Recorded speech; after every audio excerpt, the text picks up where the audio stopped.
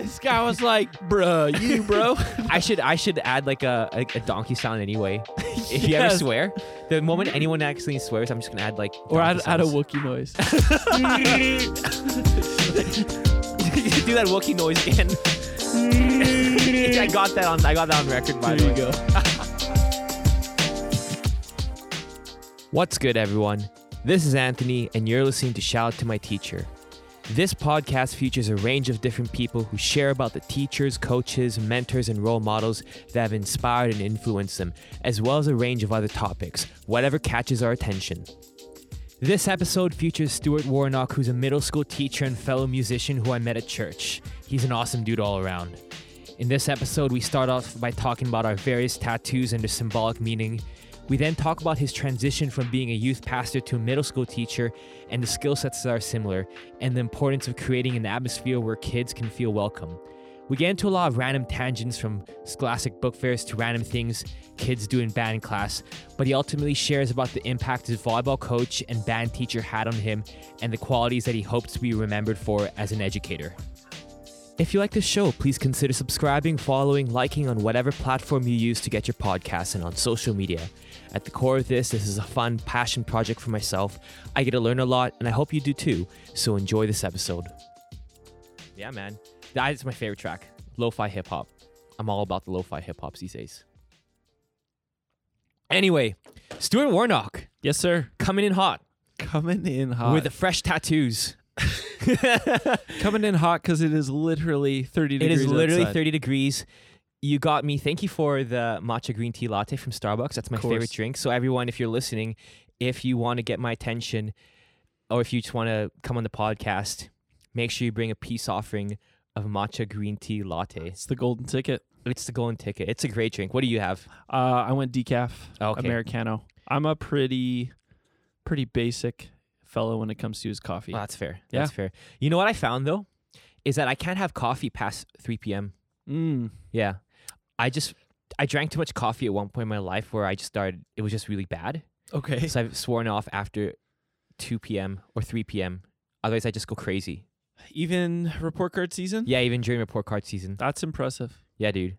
I was at like 6 cups a day at one point. 6 cups a day? Yeah. Wow. You know how I got hooked on to coffee, by the way? Tell me. Okay.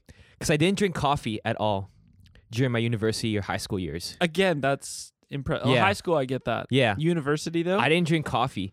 How I got hooked on to coffee was during a mission service learning trip with some students to Guatemala. And we stayed in a coffee farm in rural Guatemala. And out there, I was just like, there's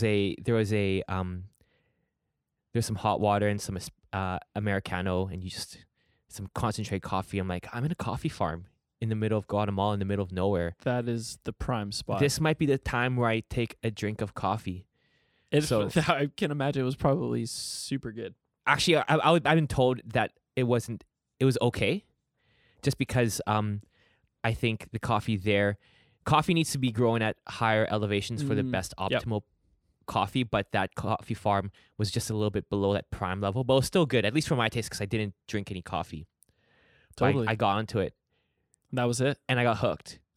To the point I end up drinking. That's what happens. Yeah. It went from a Guatemala coffee farm to 6 cups a day. 6 cups a day. Real quick. Really fast. Like, that's just how it works. Caffeine, man. It's a slippery slope. It's a slippery slope. But good for you. It sounds like you tapered it back. I had to taper it back. I had to. It's just bad. So I'm like, after 3 p.m., 2 p.m., I'm done. That's it. Otherwise, I'll go crazy. That's a good choice. Yeah. I can't say I always follow those rules, but that's okay. I mean, I break it sometimes, but it just turns out to a bad idea. Special occasions. Special occasions, so I really got to stay up.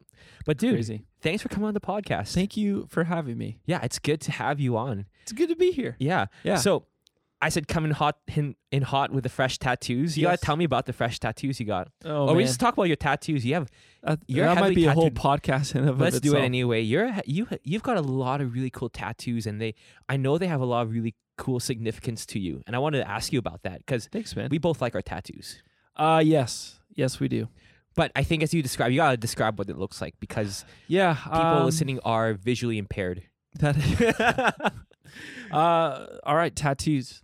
Let's your dive in. your freshest one. my freshest one, I just got the inside of my left arm Yeah. done with a shark and an anchor. I'm going kind of American traditional. Yeah, to explain all the what way, American working traditional on my is. sleeve. Man, I really dig tattoos. Yeah. It's kind of like coffee. You get one, you have your first You gotta cup, get and it's a slippery slope from there.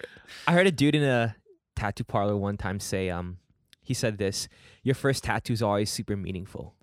Yeah, And my it's always my super first deep. one was probably my most meaningful. I got a bobcat on my left shoulder, Yeah. and I got it from my parents. Yeah. My dad's name is Bob, and my mom's name is Kathy, and Oh no. better known as Bobcat. Bobcat. So I just slapped How's that on the side of the shoulder, and yeah, I love my mom and dad. What can I There say? you go.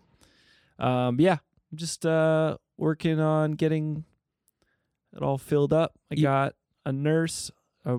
It's called the Rose of No Man's Land. I got a nurse for my sister. Right, because they're And- nurses, right? Yeah, my brother-in-law's doctors, so medical staff are pretty big deal in the fam. Right. So I just kind of want to shout out them. Yeah, I got a silverback gorilla on my arm. It's kind of a reference to my years of youth ministry. Right. Kids gave me the nickname silverback gorilla when we would we played this random game called Animal Bop. Okay. You pick a name, and I picked silverback gorilla simply because it had the most syllables that I could think of in an animal. Silverback gorilla. 6. And you have to say it like super quick and Yeah. then say another animal name. Oh, Anyway, I see. so It's I like picked Bop that, It? and it just, Okay, so it's with the animal names. human Bop It, yeah. Human Bop It. It basically goes like that. So it just stuck, and every time we played, they're like silverback gorilla. And then when I left that season of life behind, I kind of wanted to get that as a homage to think of my youth kids as well. So That's a good and tribute. gorillas are dope. Yeah, their gorillas are cool. So yeah, it's crazy, man. I got another one booked in September. I'm getting a wolf down the arm. Yeah, yeah. Which is probably going to be the least meaningful one so far. Yeah. Because Because at that point, it's just like, because it looks cool. yeah, it's like what fits the space. And you got the lighthouse on your left arm as well. Yes, sir. Yeah. Yeah, I got the lighthouse actually based off a text message I got from a friend when I was just going through a rough time, and he texted me saying, you know what, like in times of my life when I was going through a rough time, I thought of my faith, my friends, my family, those who would hold me fast in the midst of a storm like a lighthouse. Yeah. And I was like, dang. So whenever I think of that, I think of It just reminds you the of the things friends. that Yeah. that hold me true. Yeah. And then there's a couple roses on there, one's for my mom and the smaller one's for my little sister. Yeah. So I look at your arm, and you got a lot of like nautical imagery. yes. Like, you got the anchor, you got the lighthouse, and Yeah. it's interesting that you see a lot of tattoos with that kind of imagery. It's sort of you're sailing through life. Super thematic, yeah. It's super thematic, but it's also you're sailing through life, but you're also held down 100%. and grounded by like, the light, the anchor through the storms of life. 100%. Yeah. Yeah, and those are permanent reminders I now have, and I'm loving it. Yeah, that's tight. Yeah. And then the next is a wolf. Next is a wolf. Yeah, it's in like American traditional, like the tattoos Right. all hold like symbolic meaning Right. for like a theme. So like a wolf represents like chaos Right. and ferocity, but also represents like a pack and like Yeah, yeah. loyalty to a pack. So there's lots of a play on that, but Wolf, loyalty to a pack. yeah, Which is really interesting because you think of a wolf, you think of like a alpha male wolf, the lone wolf. right. But really, if you look at wolves in the wild, they're actually pack animals Yeah. that rely on each other. Strength in numbers in that Yeah. regard for sure. And I read an article, but alpha wolf isn't like this lone wolf that goes around and kills and hunts on its own, but it's actually more akin to like dear old dad of the group that kind of holds the family together, protects, provides for the family, which is really interesting. Yeah, if you that's think cool. about it. Yeah.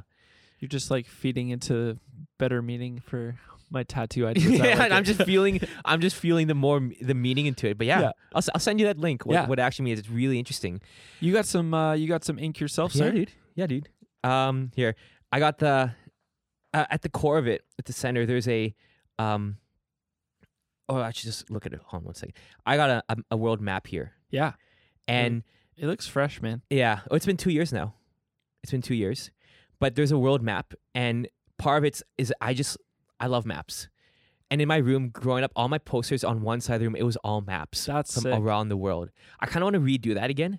But in my childhood room, it was just kind of messy because there's just tape all over and it looked kind of plastered and stitched. A classic teenage boy. Yeah. Like car posters. Posters. And maps. Yeah. So it was like one side was like basketball posters and the other side was maps. Yes. And I just loved looking at it at night, just like looking at all the different places around the world. And that's really cool, man. It fueled my love for like history and geography.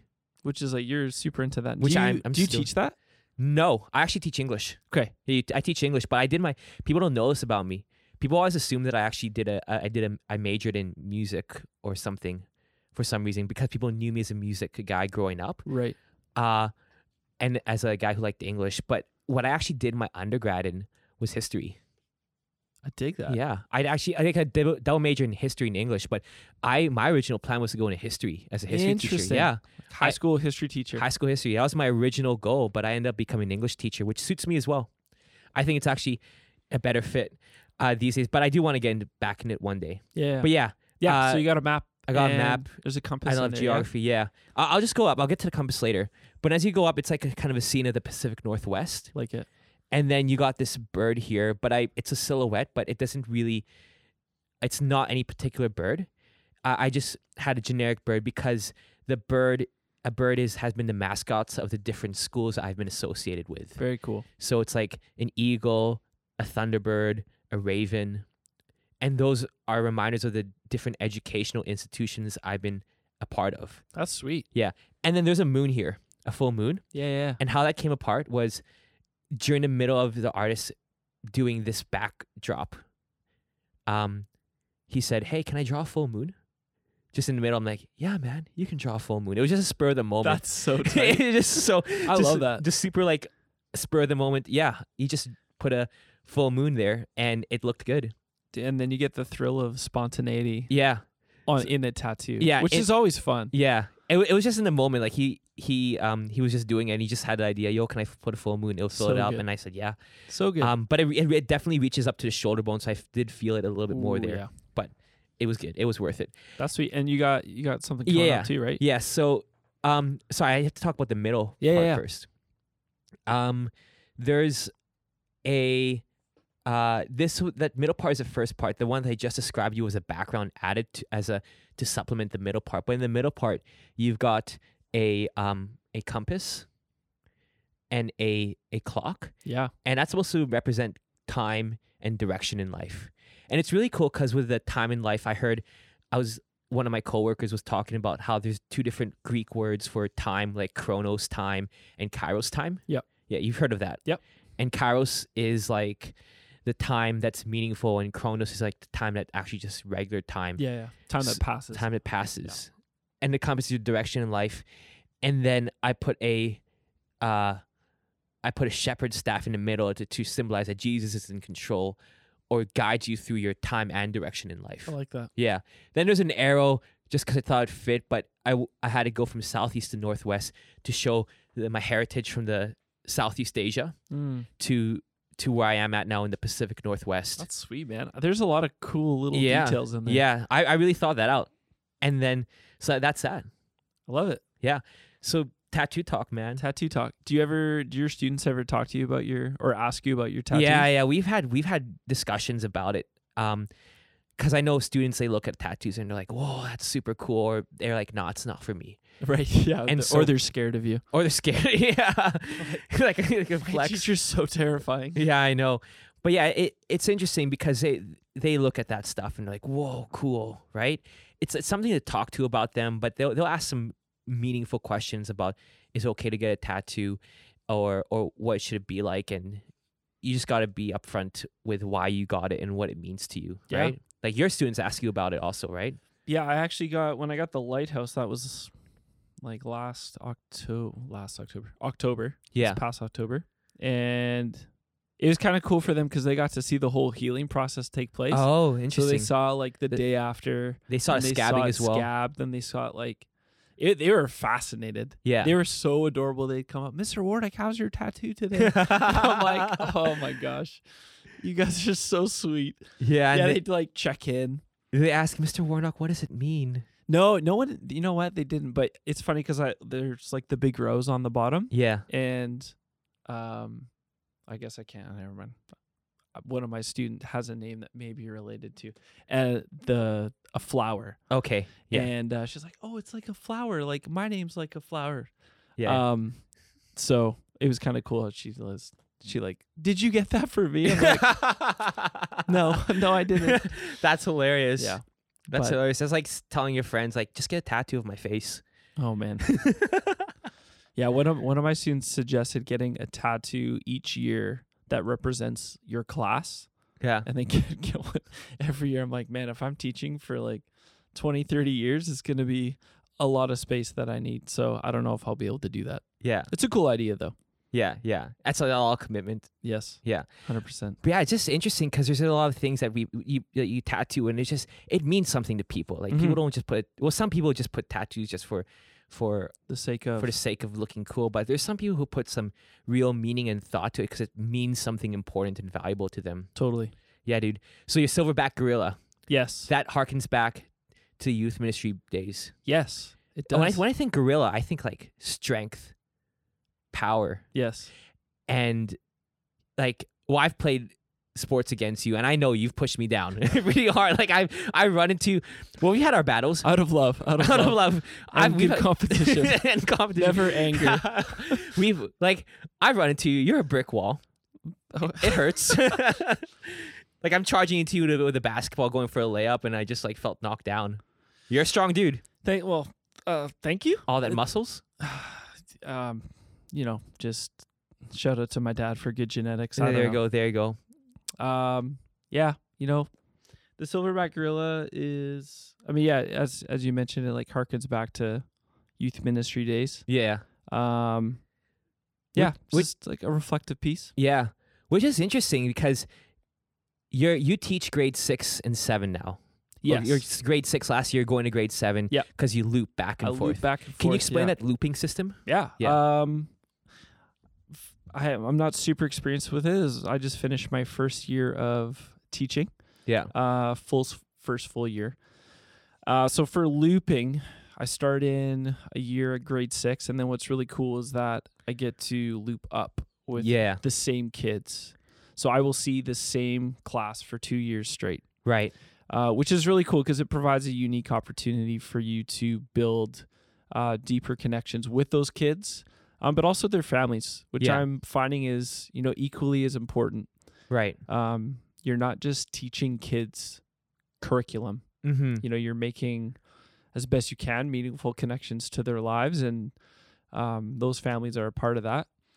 So yeah, it's a unique way to connect with the kids and like invest more time in them, which I think it'll probably make it a little harder to say goodbye, and then off they go up to grade 8, and then high school start over again with another group of grade 6 kids. Yeah. But I think it's really cool because a lot of the grade 6 kids, when they come in, middle school is completely new for them. Right. So I will be their first teacher in middle school, and it's just a big opportunity to give them a positive place to land.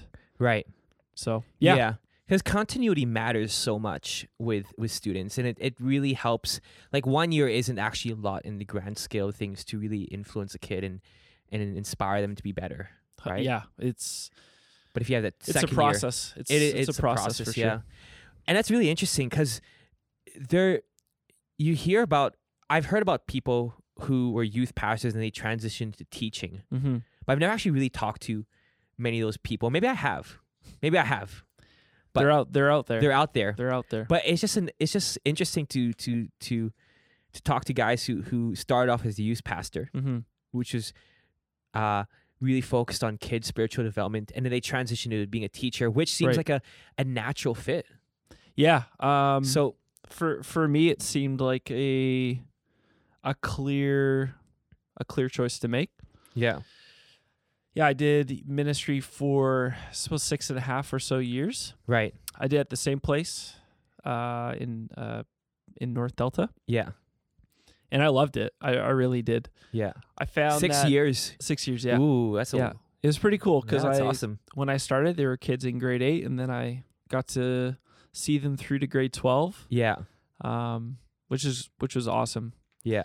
Definitely a good season of life. Different challenges, different learning experiences for sure. But it was a clear decision for me to make, and it happened decently fast. But essentially what happened is I had come to a place where I was getting a little frustrated with just like the model of youth ministry. Right. And I'm not knocking it at all. It's a great. Otherwise, I wouldn't have done it. You wouldn't have done 6.5 years. But I was finding that I wasn't really getting the opportunities to spend quality time with the youth kids. Okay, let's go back for a bit. We got to talk about what youth ministry is, because not everyone who's going to be listening will understand what this is. So right? Like some dude at a church, plays hanging guitar, sips coffee, and reads the Bible. He comes with a with an acoustic guitar. Yes, He comes with Birkenstocks and oh my gosh, and a plaid shirt as well. I probably did wear a plaid shirt. I've never owned Birkenstocks. Every youth pastor stereotype. Yeah, I was endorsed by Birkenstock and American Eagle. No. Yeah, youth ministry in a nutshell is just taking time to invest in high school kids specifically. So I was working with kids who were in grade 8 to 12. Yeah. We usually had like a youth group gathering, kind of like a quote unquote church service for youth kids every Friday night. Yeah. And it was kind of open house before then. Kids would come in, hang out, play floor hockey. We had a skate park across the street. So nice. I'd have my skateboard. I'd go rip in the park with some of the boys and play games, sing songs, had a worship time. I'd usually share for like 20 or so minutes.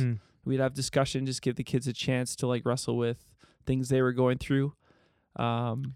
Yeah, so it was cool.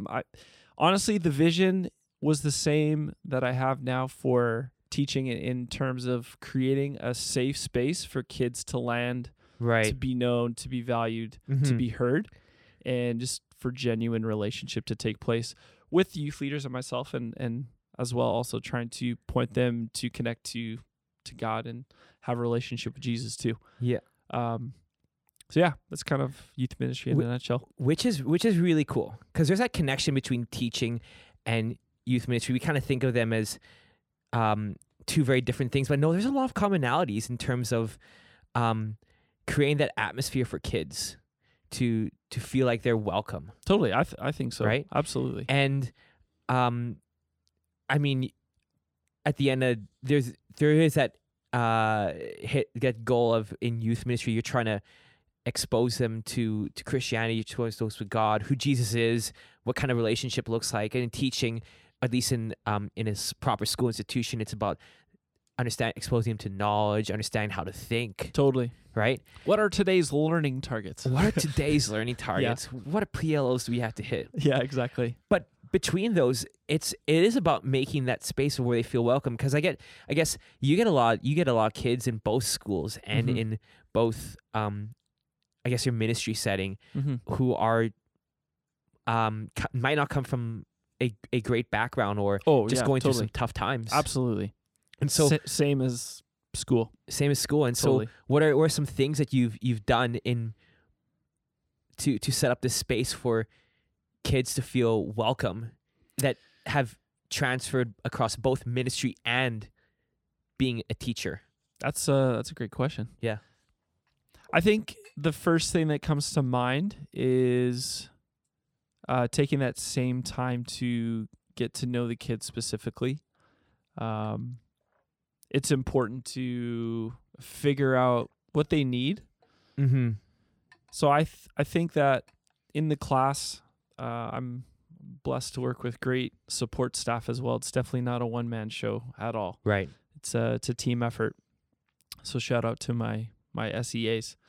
Yeah, so the kids come into the classroom and they know that they have the freedom to be themselves, to be who they need to be. And if they're stressed, overwhelmed, and need something, they can ask for it and they will get it.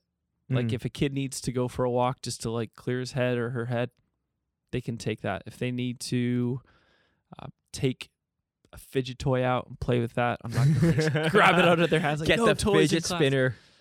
Yeah. Are they still a thing? Fidget spinners, I had a couple this year. Yeah. They died out 2 years ago. Yeah. Yeah, they were everywhere. I got kids with Lego though. Like kids will bring like a couple Lego figures out and I'll like, hey, just choose one and then you can have it out on the desk and they'll fidget with it if they're working. Yeah. And yeah, just getting to know the kids, what they need, what they want, and being able to accommodate a bit, and you're working towards the same goal, and trying to make them feel comfortable in that space doing so. So yeah, it's kind of the same with the ministry days, in that I wanted to do my best to create a space where the kids could come as they are, with the questions that they have, and we're able to have a safe space to land and to be themselves. Yeah. So that's kind of how things kind of tie together. Yeah. You also had a good team behind you. Yeah. It's always a team effort. Yeah. Teaching, ministry, never a one-man show. So who do you have helping you in the team, in the school system? Yeah. We have our SEAs. We have a support staff. Shout out to our SEAs. Shout out to the SEAs doing all that support staff. In ministry, who do you have helping you? How did that work? Yeah, with youth ministry, I had a solid team of volunteer youth leaders. Mm-hmm. They were a group of people that I would invest a lot of time into, as far as taking time to invest in the kids. So I would kind of pour out into them, and they would also like pour out to the kids, because I was not able to be there for every single youth kid that came through the door. But the youth leaders, again, were in the trenches a lot, very much like how SEAs and our support staff in schools are in the trenches with kids when they're having their meltdowns and they're freaking out and they're having a moment. Mm-hmm. My SEAs have been such a blessing to me, just especially when it's something that I've never encountered before. And they're like, yeah, I got it. You keep doing your thing. I got this. And you're just like, what? That's so good. I'm not worthy. Yeah, that's so good. Yeah, shout out to all of them. It's super helpful. Yeah, and unsung serial. Unsung serial. The unsung serial of the education system. The unsung heroes for sure. Yeah. Any other connections that you've noticed over the year of between youth ministry and teaching? It's a good question. Might come back when we. Yeah. Might come back. I'll think on that. But you know what this show's about. We never actually got to it. This show's called Shout Out to My Teacher. Shout out. Stewart. Yes. Stu. Yes. Who are the teachers, coaches, mentors, role models that inspired or influenced you? Because clearly they had an impact on you as you became a youth pastor and then a middle school teacher. Totally. Shout outs to... I'm going to start off with my man. His name is Mr. Hong. Okay. He was my PE teacher. He was also my volleyball coach for 4 years. So I started playing volleyball in high school, grade 8.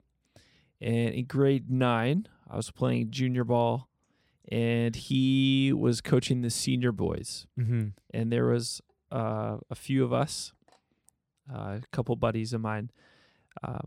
We kind of handpicked, not because we were super elite players, but because the tall. Basically it's like, hey, you tall, lanky white boy, come here for a second. How tall are you? You're like 6'3" right now. Yeah, that's a good height. So I was probably 6, maybe just below 6 foot in grade 9. So he picked myself and a couple other guys to come up and play on the senior team because they were starving for players. And he kind of preluded the conversation, like, I'd like you to play senior ball. It's going to be a rough season. You're grade 9. I was in grade 9. Okay. And I was playing with like grade 11, 12 boys. Scary. Dude, super scary. It's crazy watching volleyball in general. Yeah. It's boys volleyball, taking incredible. a hit and trying to dig a spike coming down at you at like who knows how many miles an hour. Oh man, I know. And we were just playing high school ball, like going to Trinity and seeing the level that those guys are playing at. They hit hard. It's mind blowing. They hit hard. Mind blowing. So yeah, he was a guy who just kind of, I'm not gonna say like saw this raw potential or anything, but gave me an opportunity to grow into just being an athlete in that regard. His coaching style was not always like what I would do. He's like, if you made a mistake, he'd let you know. Ooh. And he let you know. Blunt. He'd let you know hard. Ooh, okay. Like, don't ever do that again. Okay, so give me an example. So sometimes it was like, oh, this is so scary. Do you have an example of when you really you royally messed up? Oh man, you want to go there, dude? I'm just bringing back flashback memories. I do honestly though. It was a game point serve. I went up to serve, and it's just like any other serve, but it's the game point. So you get in your head, and it's a mental game, right? It is. Every sport I think has the mental toughness. I was just talking to another person on this podcast, Edward. Okay. Episode 6. Okay. And he plays volleyball as well. And we were talking about how volleyball. Is this a sneak peek right now? Are you dropping a sneak peek of episode 6? Well, you're episode 8. Right. But is episode 6 released yet? Episode 6 has not been released at this time. Right. So by this time. So if you're listening to this, if you haven't listened to episode 6, we talk about volleyball a little bit because he loves volleyball and he coaches. Oh, sick. Yeah. But what makes volleyball a mental game? There are so many scenarios where you have to not think about the score, and you have to think about it as 1 point. Just 1 point at a time. It could be like 23-23, and you still got to think of it as you got to think about it as 1 point. Even though the game is on the line. 100%. So I remember I went up to serve a game point serve, and I biffed it, just served it right into the net. Ooh. And at this time, I think I was in grade 10. So I played senior ball from 9 to 12. Wow. Which was a really cool opportunity. Like, I'm super thankful for it. And those were awesome years of playing competitive volleyball. But yeah, he subbed me off after, or at that time, libero was coming in for me in the back row. And he like pulled me aside. He's like, you need to figure it out. You can never do that again. And I mean, that's a big ask to never do something again. But I just remember that, just like the firmness is a little scary. Yeah. And at the moment I was thinking like, he's so mean. This is terrifying. Maybe not the same thing I would do. But I remember it, not just the fear of it, but I remember that, like he after that saying like, it's just 1 point. You need to think about 1 point. The game was on the line, but you got to just focus, relax, calm your nerves, which is funny. So fast forward. Okay, just back to that game. How critical is that? It's like a playoff game, or was this a regular season game? No, thank goodness it wasn't like a finals or something. You'd remember that clearly. Yes, yeah. Okay, I carry that with me. You carry that. Yeah. Fast forward, probably. Oh man, 4 or 5 years. I'd graduated university. I was doing youth ministry, and I wanted to volunteer as a volleyball coach.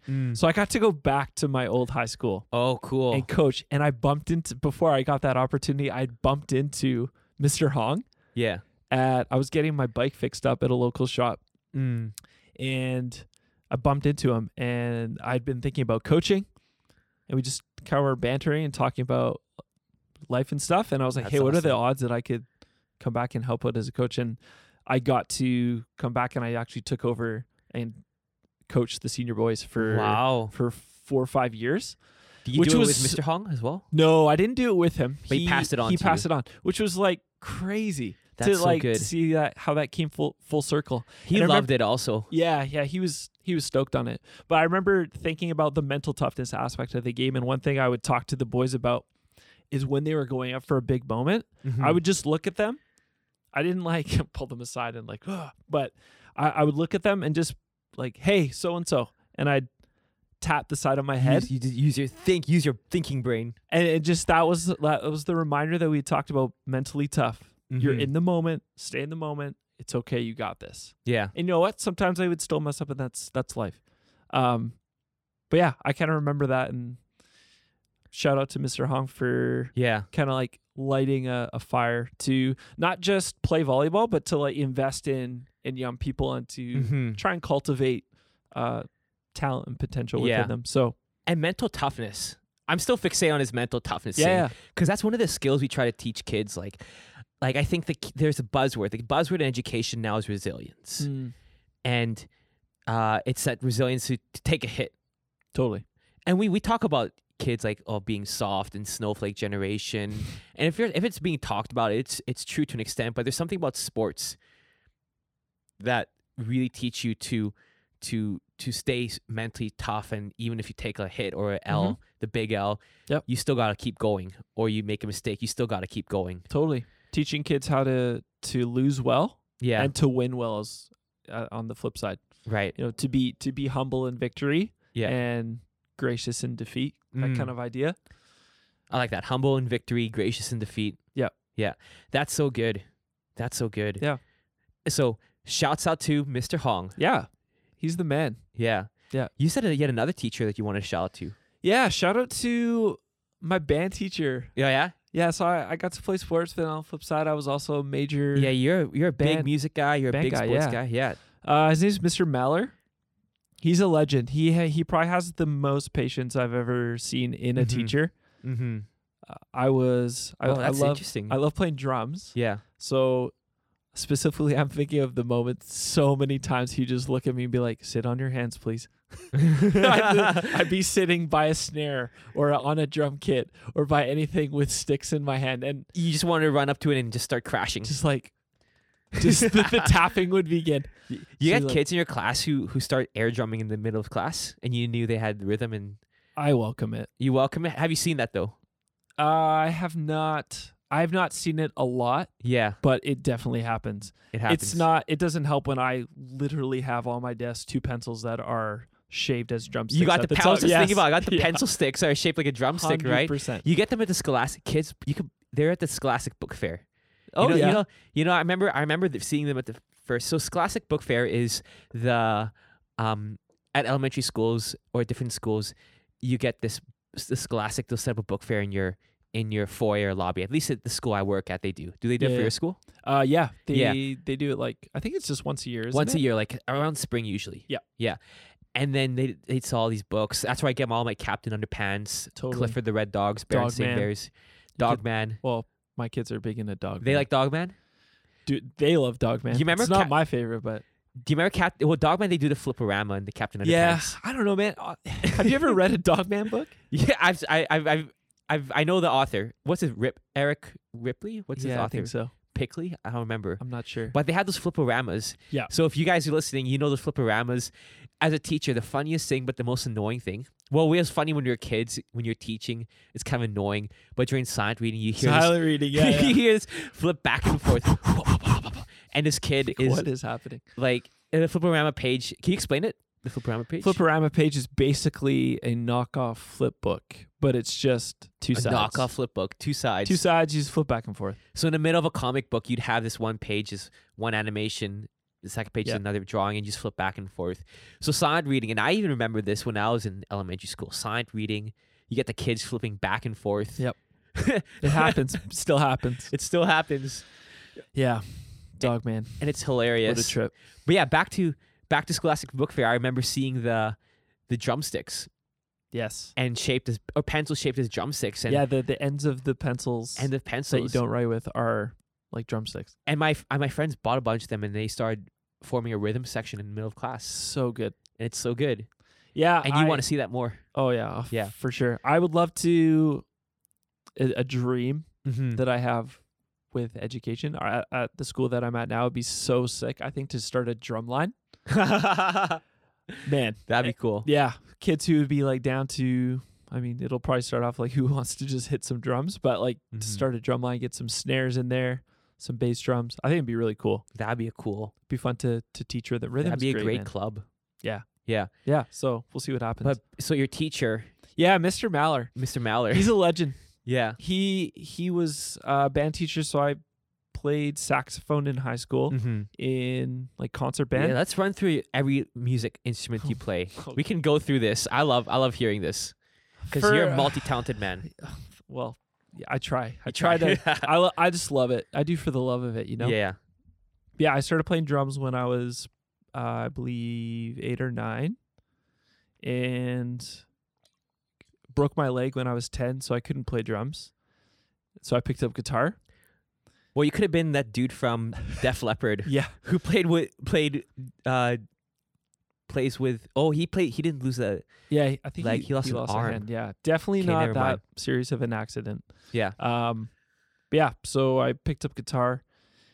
From there, I played drums and guitar for years until I got to high school, and I played saxophone in the concert band. Yeah. Did alto, tenor, and then the baritone Okay. saxophone. I'm just gonna pause for a second. Yeah, You remember yeah. saxophone in Yeah. high school? Yeah. You ever see kids down the hall and they're playing Careless Whisper? It's the funniest thing ever. I'm like, Yeah, music teachers are sick of it, but it's still timeless. funny. It's timeless. It's timeless. It's like the sexy sax guy, if you remember on YouTube. That I still rock with that every time we're in.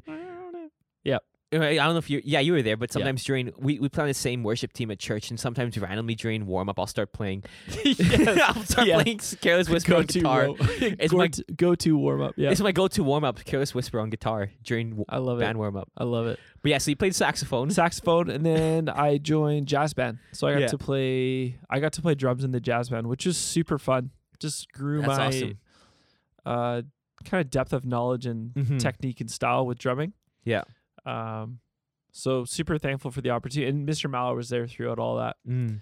So patient, so technical, and was able to again look beyond the annoyance of a young high school boy who just wanted to smash drums and play and couldn't sit still for a while when he was behind a drum kit, and was super gracious in his correction and was able to bring the best out of not just me, but everyone that he worked with.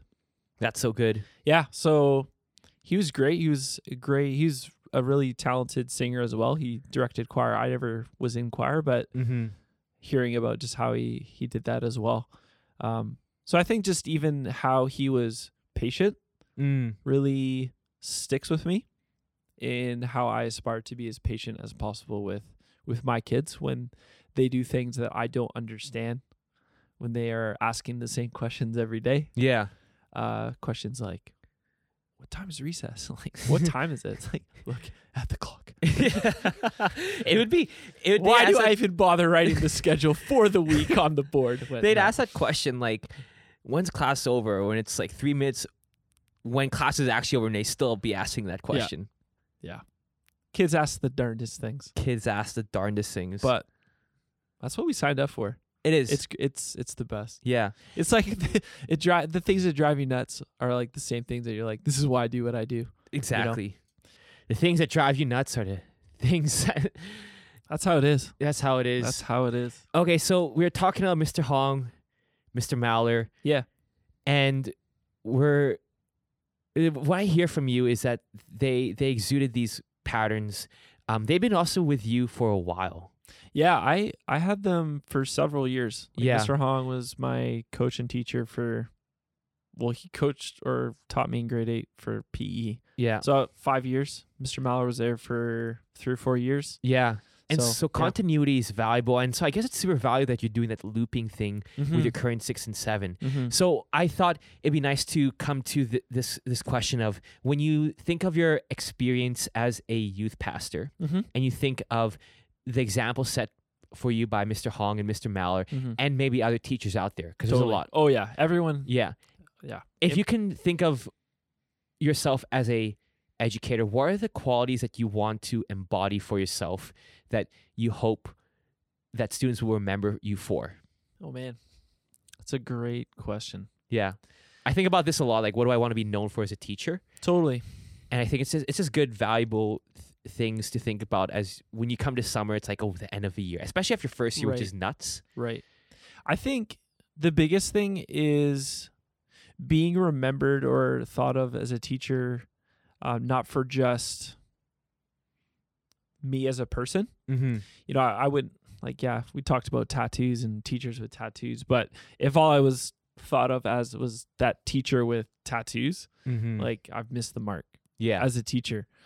I think It sounds cool, but is it really that deep? You know what? Honestly, even with tattoos, I love to also wear like patterned shirts a lot at school. Just like fun button-up patterned shirts. You got a pattern on you got a pattern right now you're wearing. What's that? Yeah, I've got my tigers on here. Yeah. Nice. I think even in that, it's more so not about myself, but showing the kids that you can be yourself and express yourself however you want to.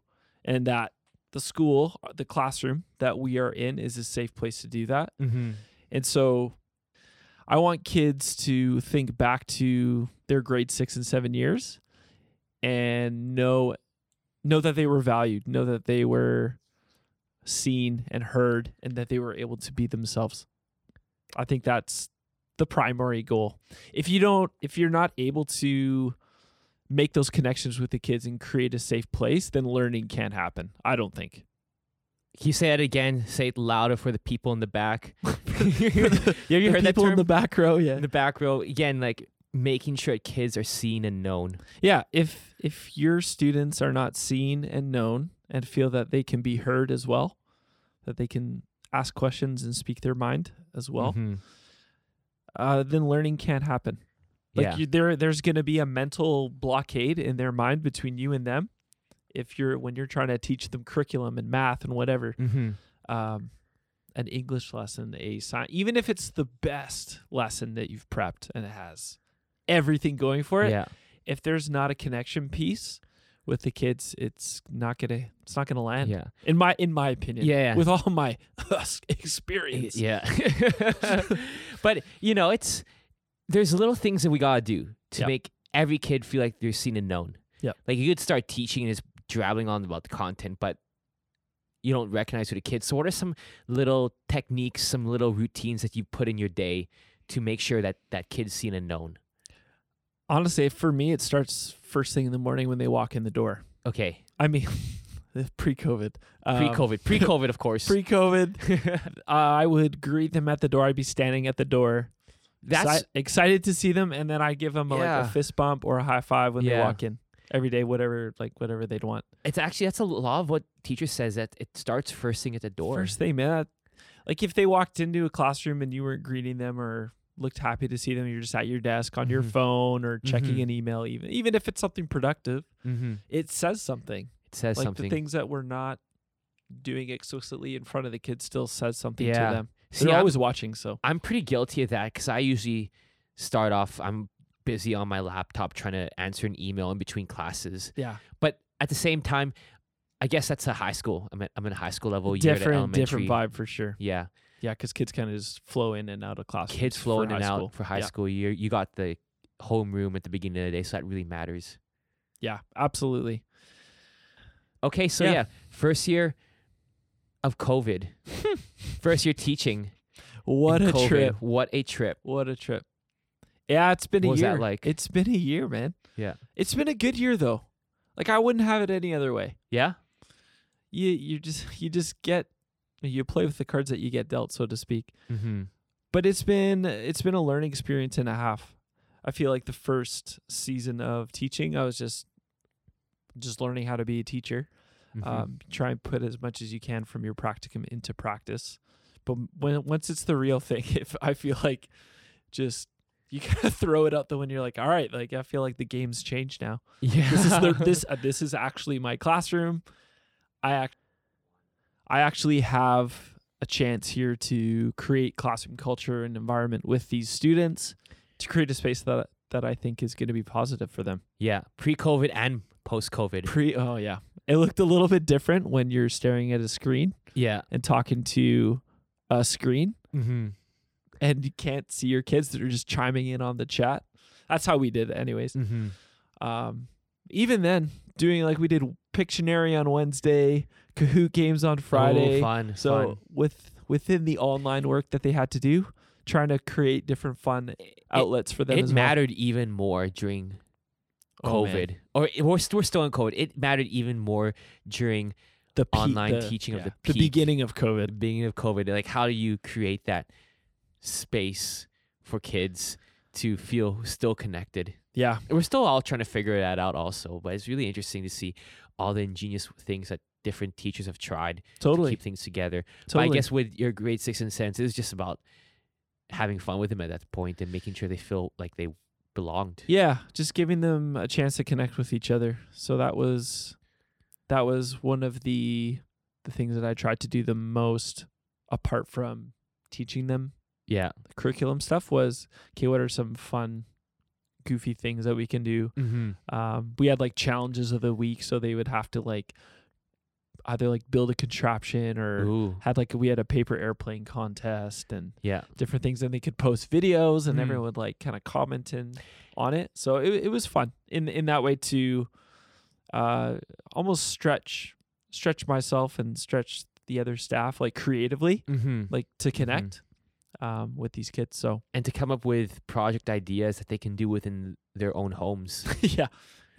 Yeah, it really has become a creative season for a lot of people. If 100%. Anything that COVID and quarantine has made us as teachers be more attuned to is, how do you become more creative in delivering this content? And tech savvy. Yeah, I said it's major learning curves, eh? Major learning. I've said this in other podcasts, but I've seen teachers who had troubles with this program on whatever, who've now become all of a sudden adept technology users, and it's just fun and amazing to see that transformation. Totally. We're all learning as well. Yeah, dude. So Stewart Warnock, yes sir, musician, athlete, I can keep going, youth pastor turned teacher. Whoa. we out here. Shouts out to, again, Mr. Hong, Mr. Maller, and shout out to my SEAs and resource teachers that make my life a heck of a lot easier. Mr. Hong, Mr. Mao, look what you've done. You've made this. You've created this Frankenstein of a teaching monster. Yeah, first year teacher, looking forward to many more years to come. Dude. Kids are happy to you. Any last words that people should know or say? Did you want to say? Man, nothing comes to mind. Shout out to you, man. Oh, thank you. Thanks for having me out. Thanks for the chats and the hangs. Well, more to come. Totally. All right, hit my outro music. Hey everyone, if you like this episode, if you like the show, make sure to subscribe, like, favorite, or follow, whether you're using Spotify, Apple, Anchor, or wherever else you get your podcast. For updates, you can follow on Instagram at ShoutToMyTeacher or whatever I'm posting on Facebook. Consider sharing this show with family and friends by word of mouth or social media if you can relate to these experiences, or if you enjoy listening to different voices talk about the role models that influenced or inspired them.